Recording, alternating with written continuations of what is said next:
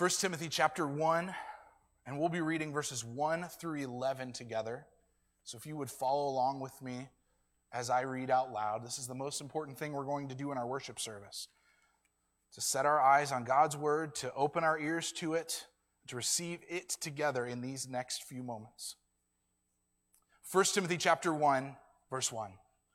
Paul, an apostle of Christ Jesus, by command of God our Savior, and of Christ Jesus, our hope, to Timothy, my true child in the faith.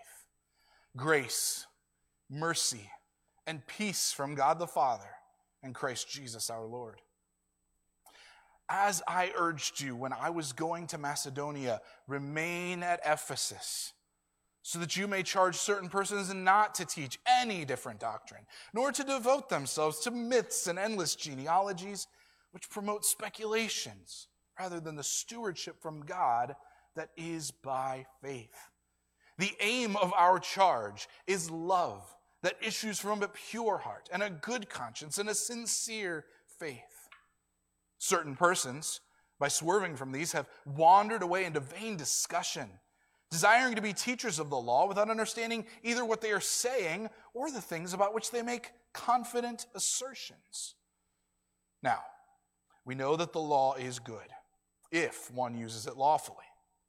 Understanding this, that the law is not laid down for the just, but for the lawless and disobedient, for the ungodly and sinners, for the unholy and profane, for those who strike their fathers and mothers, for murderers, the sexually immoral, men who practice homosexuality, enslavers, liars, perjurers, and whatever else is contrary to sound doctrine, in accordance with the gospel of the glory of the blessed God, with which I have been entrusted. Church, this is the word of the Lord. Thanks be to God.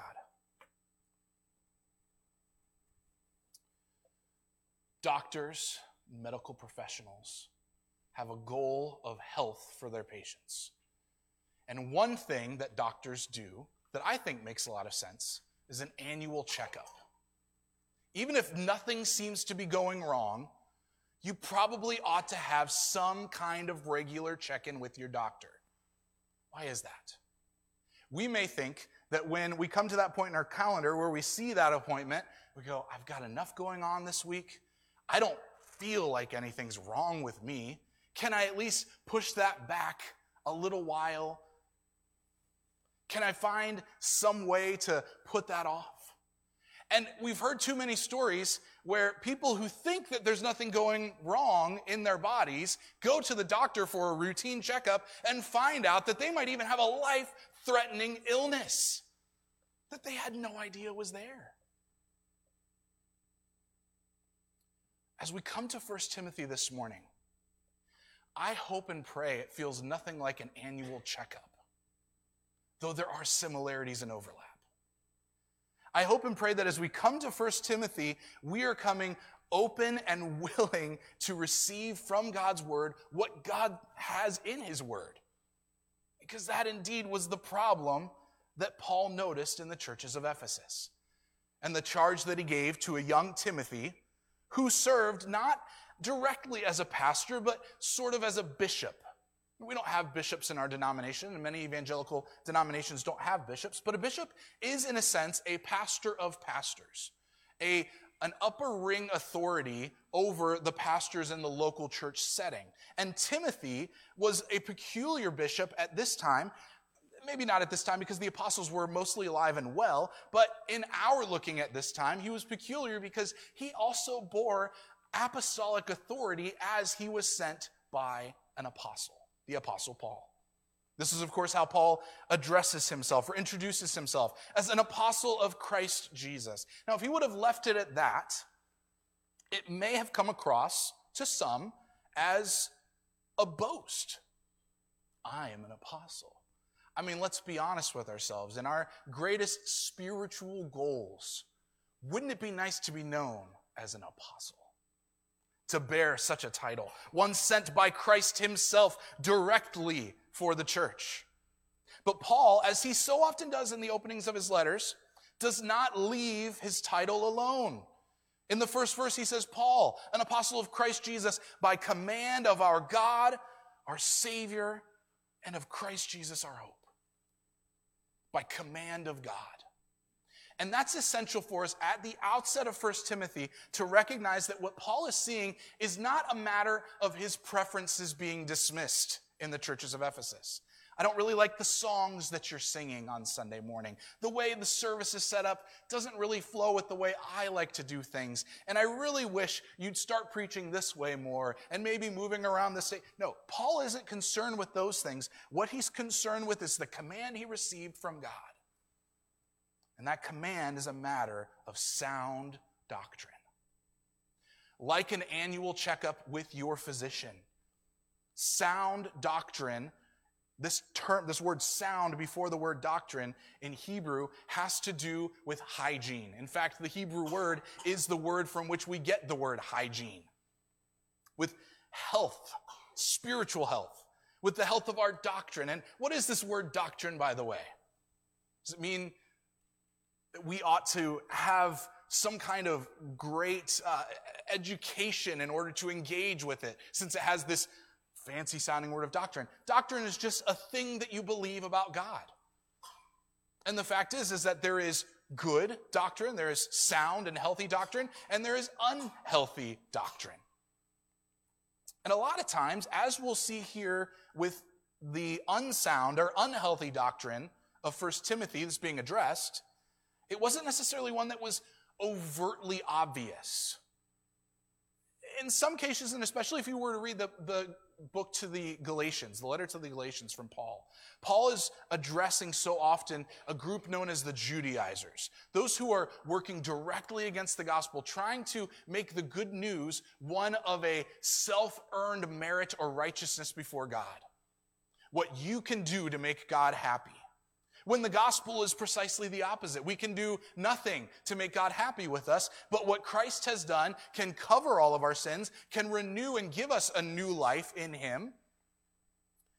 What's going on here, it is false doctrine, but it isn't to the same overt, obvious false doctrine as the Judaizers. It's something a little more subtle. We'll get into that in a moment. While Paul is going to deal with sound doctrine throughout the entirety of his letter, the reason for it is also essential as we think about the theme of the book. Because the goal is a healthy church. So let me ask you this morning, as we're thinking about sound doctrine, how do you determine the health of a church? How do I determine the health of a church? One of the most obvious ones may be attendance and money. Right? If we could get a financial report, which actually we do have on the back of our bulletins, we do tell you what has been given in the past month or so. Does that directly tell us whether our church is healthy? Is it possible that you could walk into a church that is donating $1 million a week and not have a healthy congregation, a healthy doctrine, healthy leadership? Well, it's certainly possible. It's not only possible, it's actual. It's actual in a lot of churches. And this is where I need to especially say, our job in these moments is not to throw stones at other churches. We are at Crosspoint Community Church. And when we come to God's word, it is essential that we receive it as such within this context. The truth is, there are many churches that you know about who are teaching unsound or unhealthy doctrine. There are churches that are known nationally, there are churches that are unknown virtually, and yet still teaching unsound and unhealthy doctrine.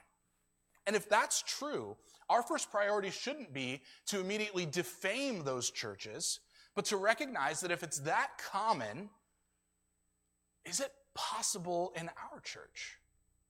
How we would want to say absolutely not. We're a perfectly healthy church. Certainly if we stop the sermon right now, put all of our chairs in a circle, and tried to take the heartbeat of Crosspoint, we would come up with a lot of reasons that we would say, hey, we're doing pretty all right. We're pretty healthy here. Maybe we're weak in this area or in that area. And that would be good. That would be good exercise for us, perhaps individually in small groups. We should be thinking about the health of our church. But what Paul is going to get at here is that next step of how do we keep healthy rather than simply diagnosing. Because the big problem that we face as a church in America in 2024, it's a new year by the way, is that it's so easy to diagnose, and so many are unwilling to embrace the cure. Anyway, let's get into Paul's letter here. We're going to look at this in a few sections. We're going to first look at the first 4 verses and see how Paul establishes apostolic authority and the stewardship of faith. Then we'll get verses 5 and 7 and see his purpose of keeping with an aim of love as it comes to sound doctrine. And then we'll end our time in verses 8 through 11 as we see sound doctrine from the law and the gospel. Well, when Paul gets into his letter, he wastes no time. He does certainly introduce himself. He addresses Timothy in a very affectionate way. I mean, really, this was hard for me. I have kind of 4 different sermons that I wanted to do this morning, and I decided to take more of the passage than I initially wanted to, because verse 2, there is a tenderness about Paul's addressing Timothy. Do you see it? Would you look at verse 2? He says, to Timothy, my true child in the faith. One of the things that we learn about Timothy is that he was raised by a believing mother, and we don't really know about his father. He may not have been around. He may not have been alive. But Paul has in many ways taken Timothy on as a sort of adopted son in the faith. That's a really special thing.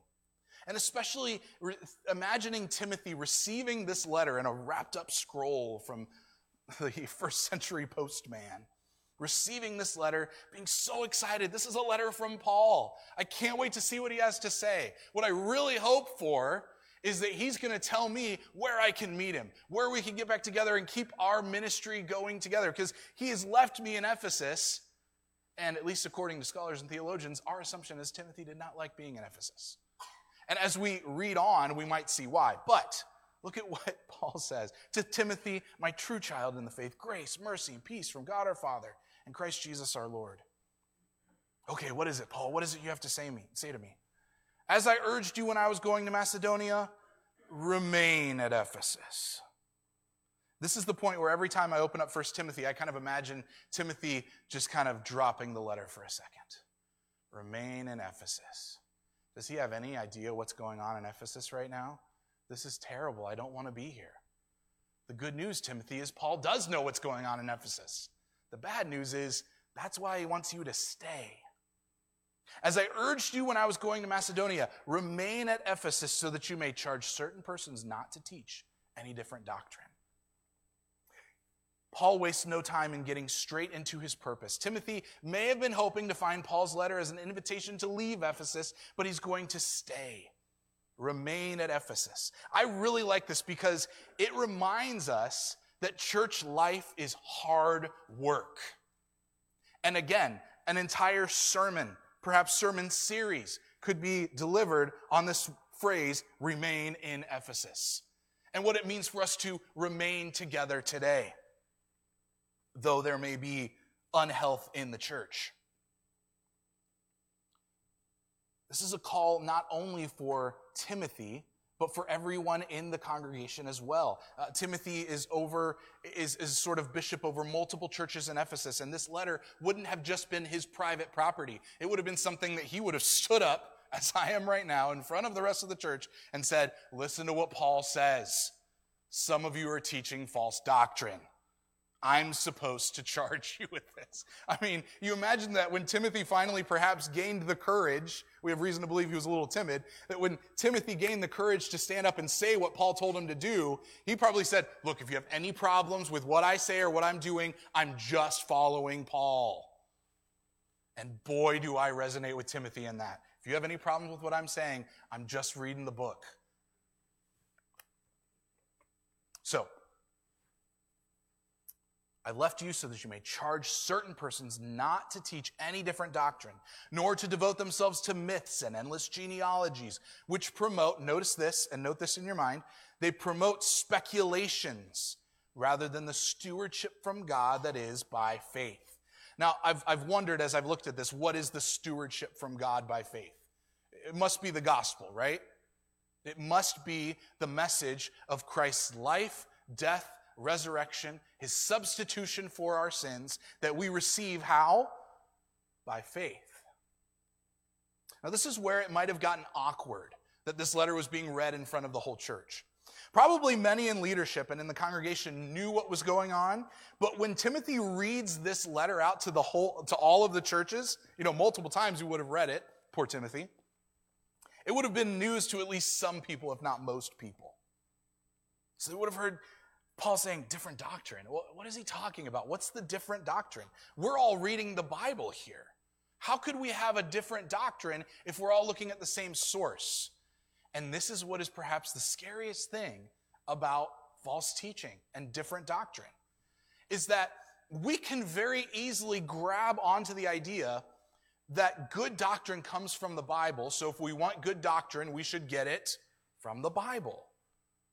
And yet, most, if not almost every instance of false doctrine has some beginning point of someone looking at God's word. Note, I didn't say beginning in the Bible, but beginning with someone engaging with the Bible in an improper way and using the Bible to teach something that is false. Now, some appointed elders in the church of Ephesus, Paul will say, were swerving or turning aside from sound doctrine. We see why Paul is again urging Timothy here. One commentator noted that typically Paul in his openings will say a word of thanksgiving. I thank God in all my remembrance of you. I'm so thankful for you, churches, as you're following Christ. He leaves that out entirely in this case. 1 Timothy doesn't immediately seem as stark as like a Galatians. Galatians would have been written far earlier with an angrier Paul. But 1 Timothy also has a grave sense of urgency about it because of that verse 3. As I urged you, nothing has changed. There's still an urging. There's still a serious matter about doctrine. And church, we need to ask ourselves, are we serious about doctrine this morning? I hope, because I know myself all too well, far more than you would ever want to know me, I hope that you do not take what I say for granted.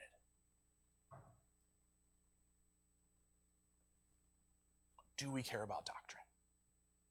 Do we care to look into the word? Do we care to learn how to handle the word rightly so that we might be, as we have often said, good Bereans about the word of God? That as we hear teaching and preaching, that we would go home and we would think about these things and we would recount what had been said and look at the word of God. And if we have questions of clarification, that you would bring those questions back. Or if you have perhaps an accusation that something wasn't handled rightly in the word of God. Nobody's done that really in the last 4 years. I don't think it's because I have a perfect record. So if I don't say something right, would you please let me know? You might be wrong too, but we could have that conversation and it would be worthwhile because it would be an expression of what Paul's trying to get at, the urgency of sound doctrine. Because even some appointed elders in the churches of Ephesus were swerving. So how important to you is sound doctrine, both in your church life and in your personal life? Now, note here, I add that personal life thing not as something that Paul even addresses yet. So far, he's just talking about in the church. If our mindset is kind of, hey, I'm going to show up on Sunday, I'm going to listen to the thing, I'm going to wave and say hello to everybody, and then I'm out and I'll see you in 7 days. Are we really prioritizing our church life? Are we able to even answer the question of the importance of sound doctrine in our church life if that's all our church life amounts to? I'm not pointing fingers. I'm just saying that is one of the big struggles in American Christianity, is that I come, I receive the thing, I go, and then I come back when the next thing happens. Are you connected with the body of Christ? Are you learning with the body of Christ? How important is sound doctrine in your church life? A lot of the time we want to reverse the order of things. So Paul lays out for us that healthy doctrine produces healthy churches, and we'll see in verse 5 that produces healthy mission. Why don't we just look at that for a moment before we come to it in a second here. The aim of our charge is love that issues from a pure heart and a good conscience and a sincere faith. Now, this is important for us today because too often people say doctrine really doesn't matter. I really don't want anything to do with doctrine. Don't ever hand me a book with the word systematic theology on it, because what I need to do is love Jesus and love people, and that's it. Now, that's not a terrible church mission statement if you really think about it. Because Jesus did say the first and great commandment is love the Lord your God with all your heart, mind, soul, and strength. Yeah, we all did it in different orders, didn't we? Yeah. And the second commandment is to love your neighbor as yourself, which, as Keith Green said, what that really means is love your neighbor as much as you love yourself, right? So today, what we often hear is somebody saying, listen, I will know the health of a church when I see the health of their mission. But Paul says you'll know the health of the church when you know the health of their doctrine. He doesn't really say much at all about what they're doing. He talks about what they're believing, where the start of who they are truly is in what they believe. So, healthy doctrine produces healthy churches, and that produces healthy mission. A lot of time we want to reverse that order. We may think that if we were to perceive a healthy mission in a church, maybe we see a good soup kitchen or an after-school program, youth ministries, homeless care. What's the thing you're passionate about? Because that's often what directs your church choices. You say, man, I know we need to help the homeless people, so I'm going to find a church that helps the homeless people. I'm submitting to you this morning that Paul might disagree with your choice of church. I'm not saying that because we don't have a homeless ministry. What I'm saying is that Paul is saying it starts with sound or healthy doctrine. Right belief produces right living and action. Paul doesn't present a matter of right action producing right thinking, but the opposite of that. So Paul's concerned with the matter of spiritual health and the fact that some teachers, what they're doing is, in fact, unhealthy and harmful for the church. They're bringing an infection, to keep our illustration of medical health in view. Through unhealthy teaching, they're not promoting the gospel, Paul says, but they're promoting speculation. And speculation is so annoying, isn't it? I mean, think about how you sift through news, right? Nobody wants to sit and just hear what somebody says because who that person is and what they think is going on. If you are a good receiver of news, your goal is to say, tell me the facts and I'll decide what I think about it, right? We don't want somebody to tell us, hey, here's what you should think about what's going on. That's not a journalist's job, right? The journalist's job is to say, here's the facts, here's what happened, we saw it, we confirmed it, this is what happened. And from that, as Billy Graham used to say, you hold the Bible in one hand and the newspaper in the other, and you say, I'm going to let God show me how I ought to think, react, respond to whatever's going on in the world around me. The importance of sound doctrine is the importance of promoting the gospel, not speculation. Promoting the truth that Christ has already proclaimed to us. Again, Paul first calls this the stewardship from God that is by faith. Now again, he's talking to Timothy, a church leader, but I think we as a collective church must consider the gospel something that we have not only, although primarily we have received it as a gift, as a grace, the grace of all graces, that we are saved from the penalty of our sin, that hell is no longer in our future whatsoever, but rather perfect bliss and joy with Christ. That is what the gospel is primarily, but it is also a stewardship. It is your stewardship, church. It is your responsibility Sunday through Saturday. That is to say, the whole week, all the time. We've received the gospel through the truth of his word, and we need to promote the gospel within the household of God. This is the starting point, right? And it's cool that what we see is this picture of a household, of a larger family, because we know how smaller families work, right? The home is the training ground for the child.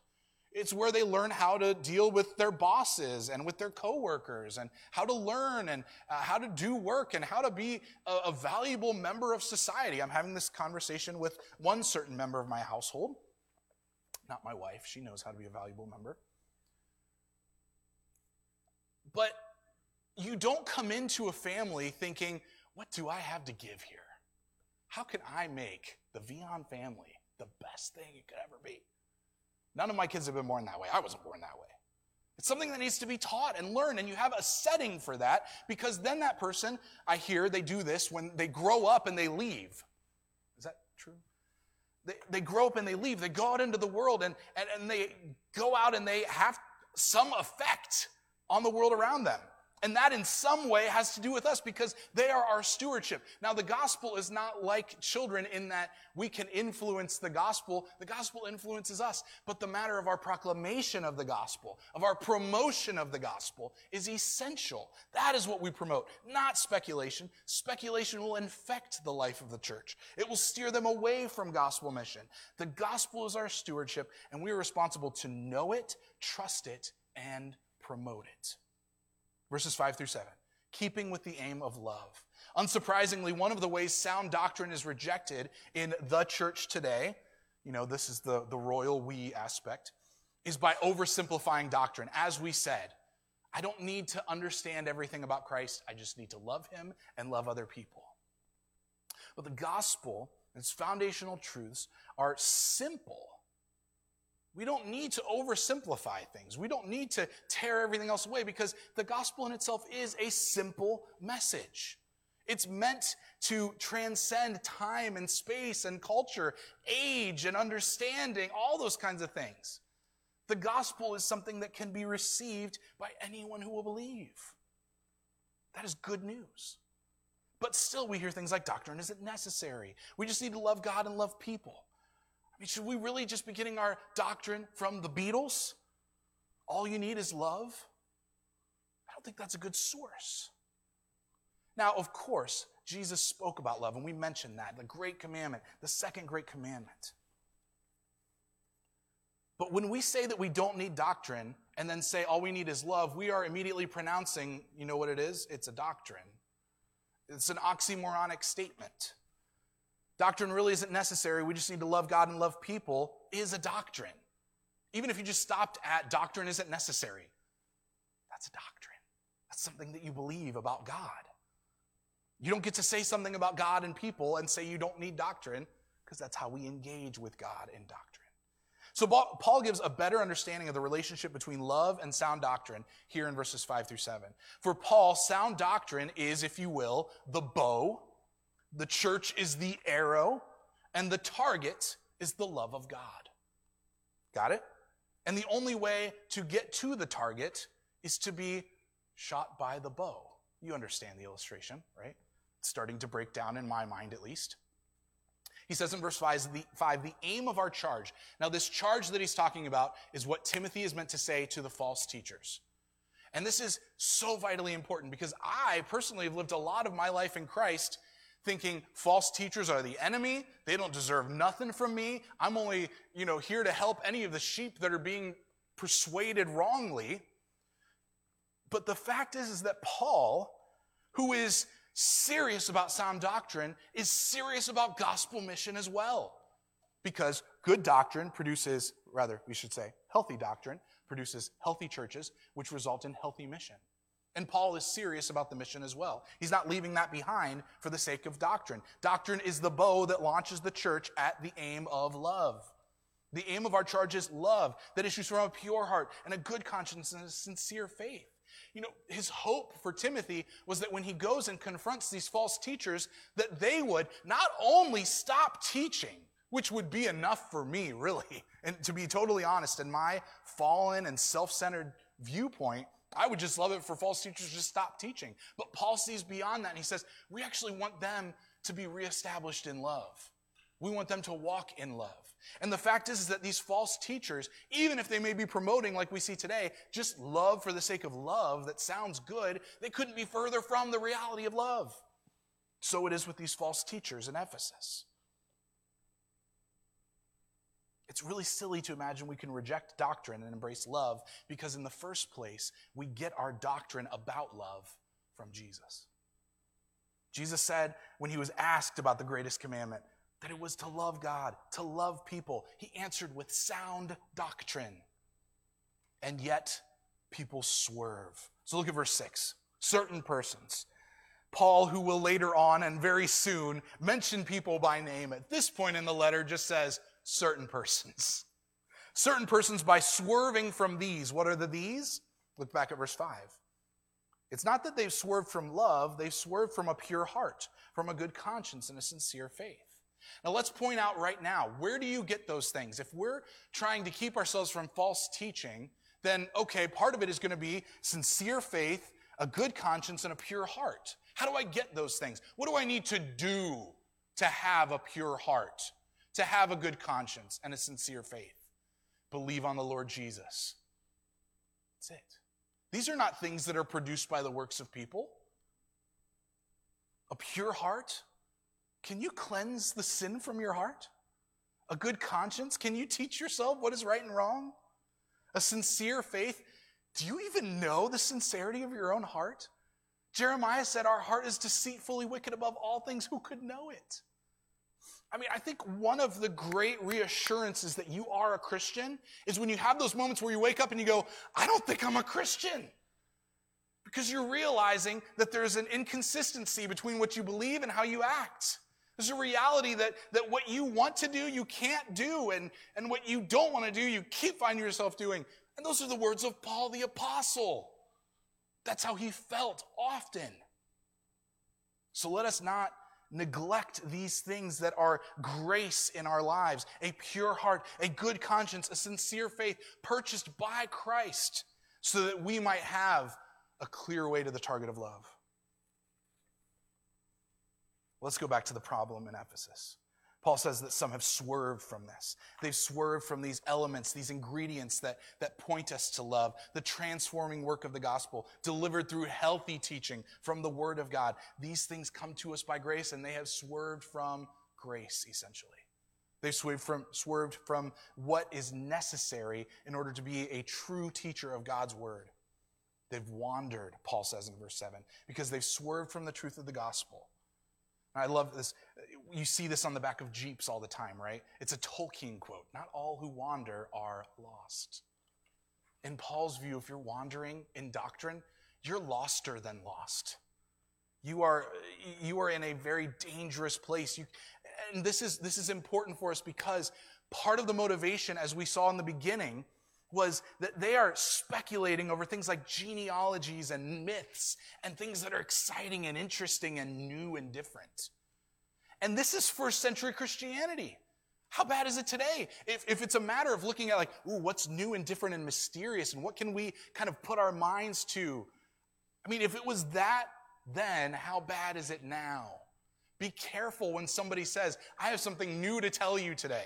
If I ever tell you that, then pull out the tomatoes that you bring every Sunday morning and fling them. There's nothing new under the sun, and in the gospel there is nothing new, but there is something glorious. It is an old thing. It is a precious thing. And our job in studying God's word and promoting the gospel is to dig deep into ancient truths and pull up diamonds and jewels and precious gems. But false teachers wander. They swerve and they wander. We need to see the purpose of promoting sound doctrine and correcting different doctrine is a matter of love, because that is what the gospel presents to us, the love of God through Christ our Lord.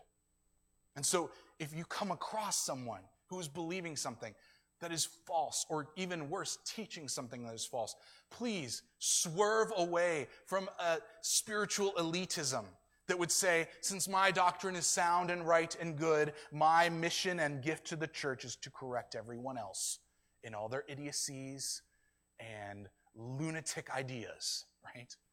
Too many Christians have that mindset. Too many open up God's word and find sound doctrine and go, aha, aha, aha, and they make the same error as these false teachers.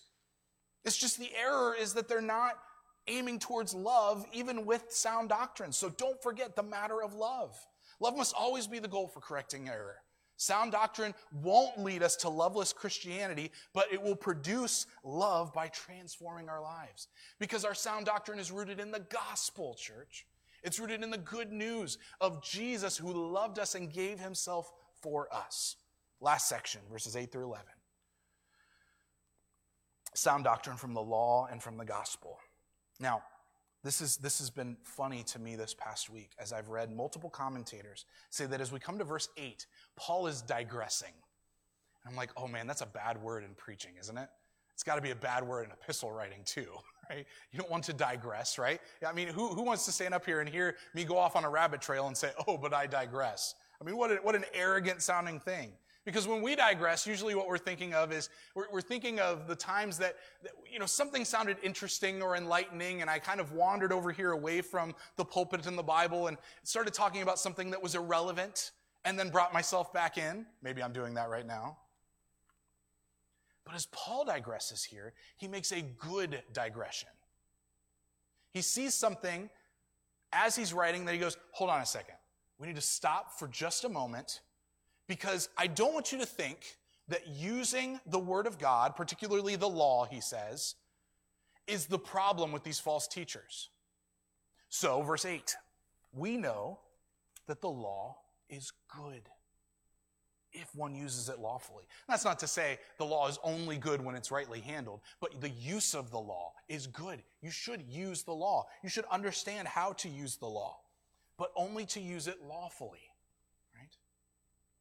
From swerving to wandering to confident assertions, the false teachers have abused the law and misled the people of Ephesus. And why have they been misled?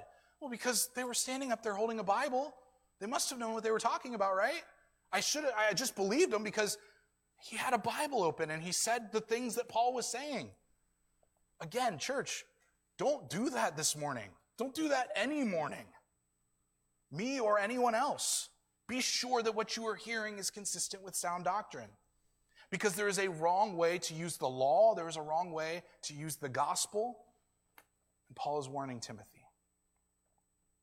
They've wandered from the matters of grace in the gospel. They're promoting a spiritual elitism that is contrary to the gospel. That if you really want to be spiritual, what you need to do is learn how to discover the mysteries in what Paul's really saying.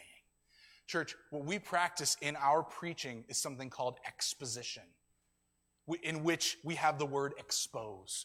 The goal is to say, here is what God's word says and nothing else. That is the priority. What they're doing is speculating about things between the lines. Now, sometimes we do need to read between the lines to get the tone of a text. Or to remember, like this morning in Sunday school, we were talking about grace as you were up here. And we were thinking about Abraham receiving grace. Well, there's no line that says, and then God gave grace to Abraham. But when God spoke to Abraham for the first time, it was grace.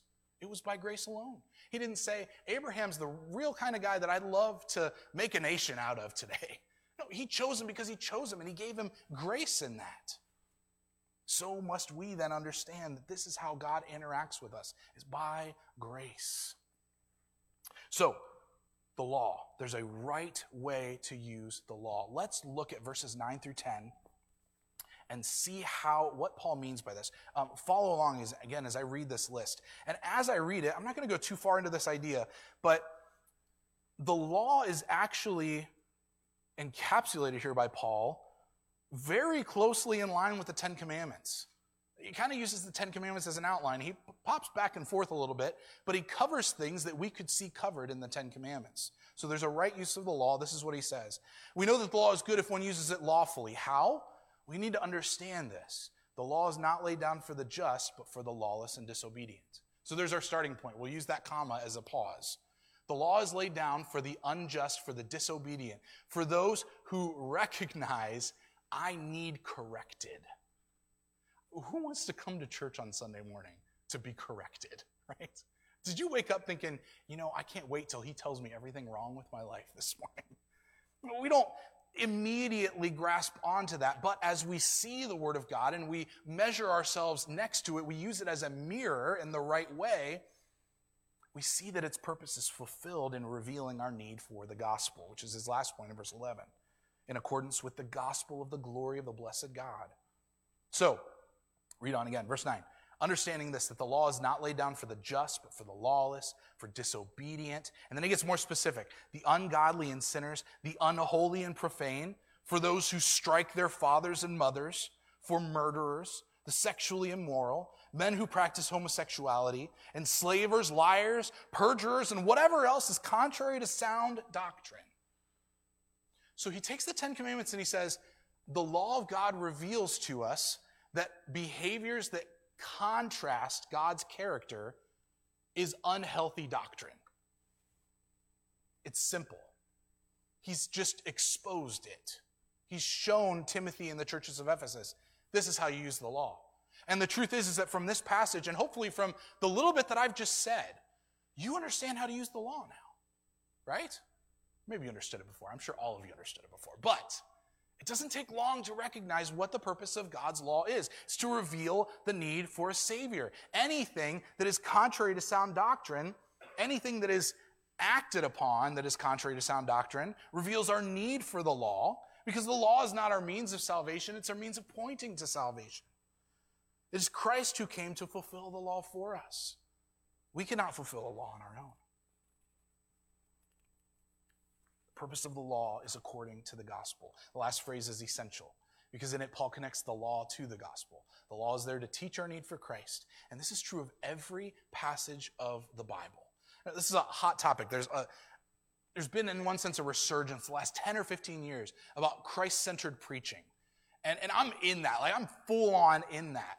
And it's essential for us to come to God's word, not to speculate about how Christ might be represented or hidden in these passages, but rather how they point to Christ. What's the difference between those things? One thing that was brought up in a commentary about how they might have been mishandling the law was that there were some who taught that an allegorical reading of the Bible was essential. So allegory is like Chronicles of Narnia. Aslan represents who? Jesus Christ, right? It's a clear, obvious allegory. Not that people read Chronicles of Narnia and then started misrepresenting the Bible, misinterpreting the Bible. But when you take that allegorical view with the Bible where it's not being allegorical, you run into a lot of problems. One of the problems that they had then was going to Genesis and saying, you know what I think? I think Adam represents Jesus and Eve represents fallen humanity. That's what it is. And if we can just understand these hidden meanings that are mysterious and only found out by us smart people who are able to speculate on these things, then we'll reach a greater plateau of spirituality than all the peons who don't think about it. That was basically the heart behind those things. So Paul says, here's how you use the law. You use it not to discover some mysterious thing that only smart people can come up with. You use it to point to Christ, to point to your need for Christ. So it's a great time to think about this because you probably started a new Bible reading plan. And sooner or later, maybe around March or April, you'll come to a book called Leviticus if you're reading through. What do you do when your daily devotional is Leviticus? And you're reading about purity laws, and you're reading about things that are so far removed from your everyday experience. We all just want to grab onto a verse that's like, I can do all things through Christ who strengthens me. I'll just make that my verse every day for the rest of the year. Now, that wouldn't be a bad thing, but you would miss the work of the law pointing you to Christ. And I would submit to you that a great starting point is getting a study Bible. And if you don't have one, let me know. You should have one. And with that study Bible and with an attitude before the Lord to say, show me Christ in this passage. Point to Christ in this passage. I don't think the Lord ever says no to that kind of prayer request. Because that is the purpose of the law. Jesus says in the end of Luke, all these things were written about me. They were all here to point to your need for me. That is sound doctrine. And that is the measure for sound doctrine. Anything that would contradict that doctrine is not healthy. It is not sound. So Paul has shown us that our natural state apart from God's law is not to believe sound doctrine in the gospel, but by our own desire we swerve from what we were created for and are left to wander in these things at the end of the passage. To wander through the law and try to come up with our own meaning. Let us not do that because Christ has come to stop our swerving. He's come to take our sin sickness and grant us a healthy truth. One of the most significant things Jesus prayed for his church before his death is what we read earlier in John 17:17. Sanctify them in the truth. Your word is truth. You know, part of me when I look at John 17 and see all the things he prayed for, I wonder, there's a couple other things I would have loved for Jesus to pray for in those moments, but he hit the essentials, and so ought we, to be sanctified in the truth of Christ, to know him for who he is. Not to wander in our own righteousness or intelligence. We need to be aware of our brokenness and our weakness because that is part of sound doctrine. Church, we need the gospel today as much as we ever did when we first believed. And people around you need the gospel more today than they did yesterday because they're also one day closer to meeting Jesus. So do we want to be a church that has a clear aim of love? Because there is something attractive about that. When the world notices these people are different, they actually do love people. Well, how are we going to do that? Starting with sound doctrine, with making sure that our church health is rooted in the grace of Christ and secure in that. To connect our theme this year, being a church marked by an extending grace, we need to have a healthy dose of sound doctrine in our lives. It may sound self-serving to end with this, but I would ask if you would pray for me in the days to come. Because this is a tough passage to preach. This is a tough book to preach. I really want to be like Timothy in this and just kind of say, it's just what Paul said. I'm just trying to say what he said. Would you pray for me? Would you pray for the other elders? Pray for the other teachers within the church who would take up the word of God and say, thus saith the Lord, and you must respond, either in faith or in rebellion. But pray for yourselves. Again, in this time of New Year, it's a great moment to stop and consider your need for daily gospel truth. How are you going to do that? What would your personal plan be to keep healthy doctrine in your life, to keep the aim of love in your actions? Will you promote the glory of the gospel of Jesus Christ in 2024? Because that was the end that Paul reached for. That is in accord with the glorious gospel of Christ. If Christ does not seem glorious to you today, the thing you need to do is open up his word and discover that glory. And it doesn't take a massive intellect. It doesn't take secret knowledge. It takes a heart that would say, Lord, do what you said you would do. And church, if you feel that your heart is in that place where you would say, yeah, that's what I want, then no, even that is a grace. Well, why is that important? You keep talking about grace, keep talking about sound doctrine. It is important because that will keep you in that place. Because it'd be so easy. And the false teachers ended up in this place where they said, oh, yeah, we want to know more about God and his word. Oh, and then they started getting into the mysteries and the genealogies and the speculations. Don't wander, church. Establish your heart in Christ. May he establish your heart in Christ, I should say. Let's bow our heads for a moment. We'll pray. I'll ask the worship team to come up for our last song.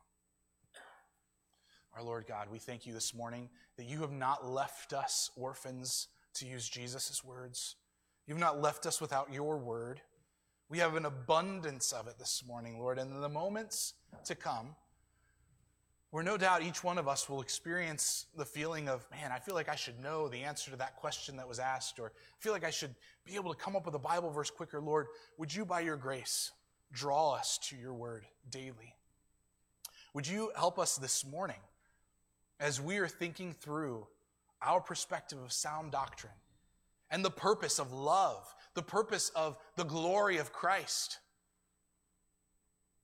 Would you help us to feed our hearts, our minds with your truth?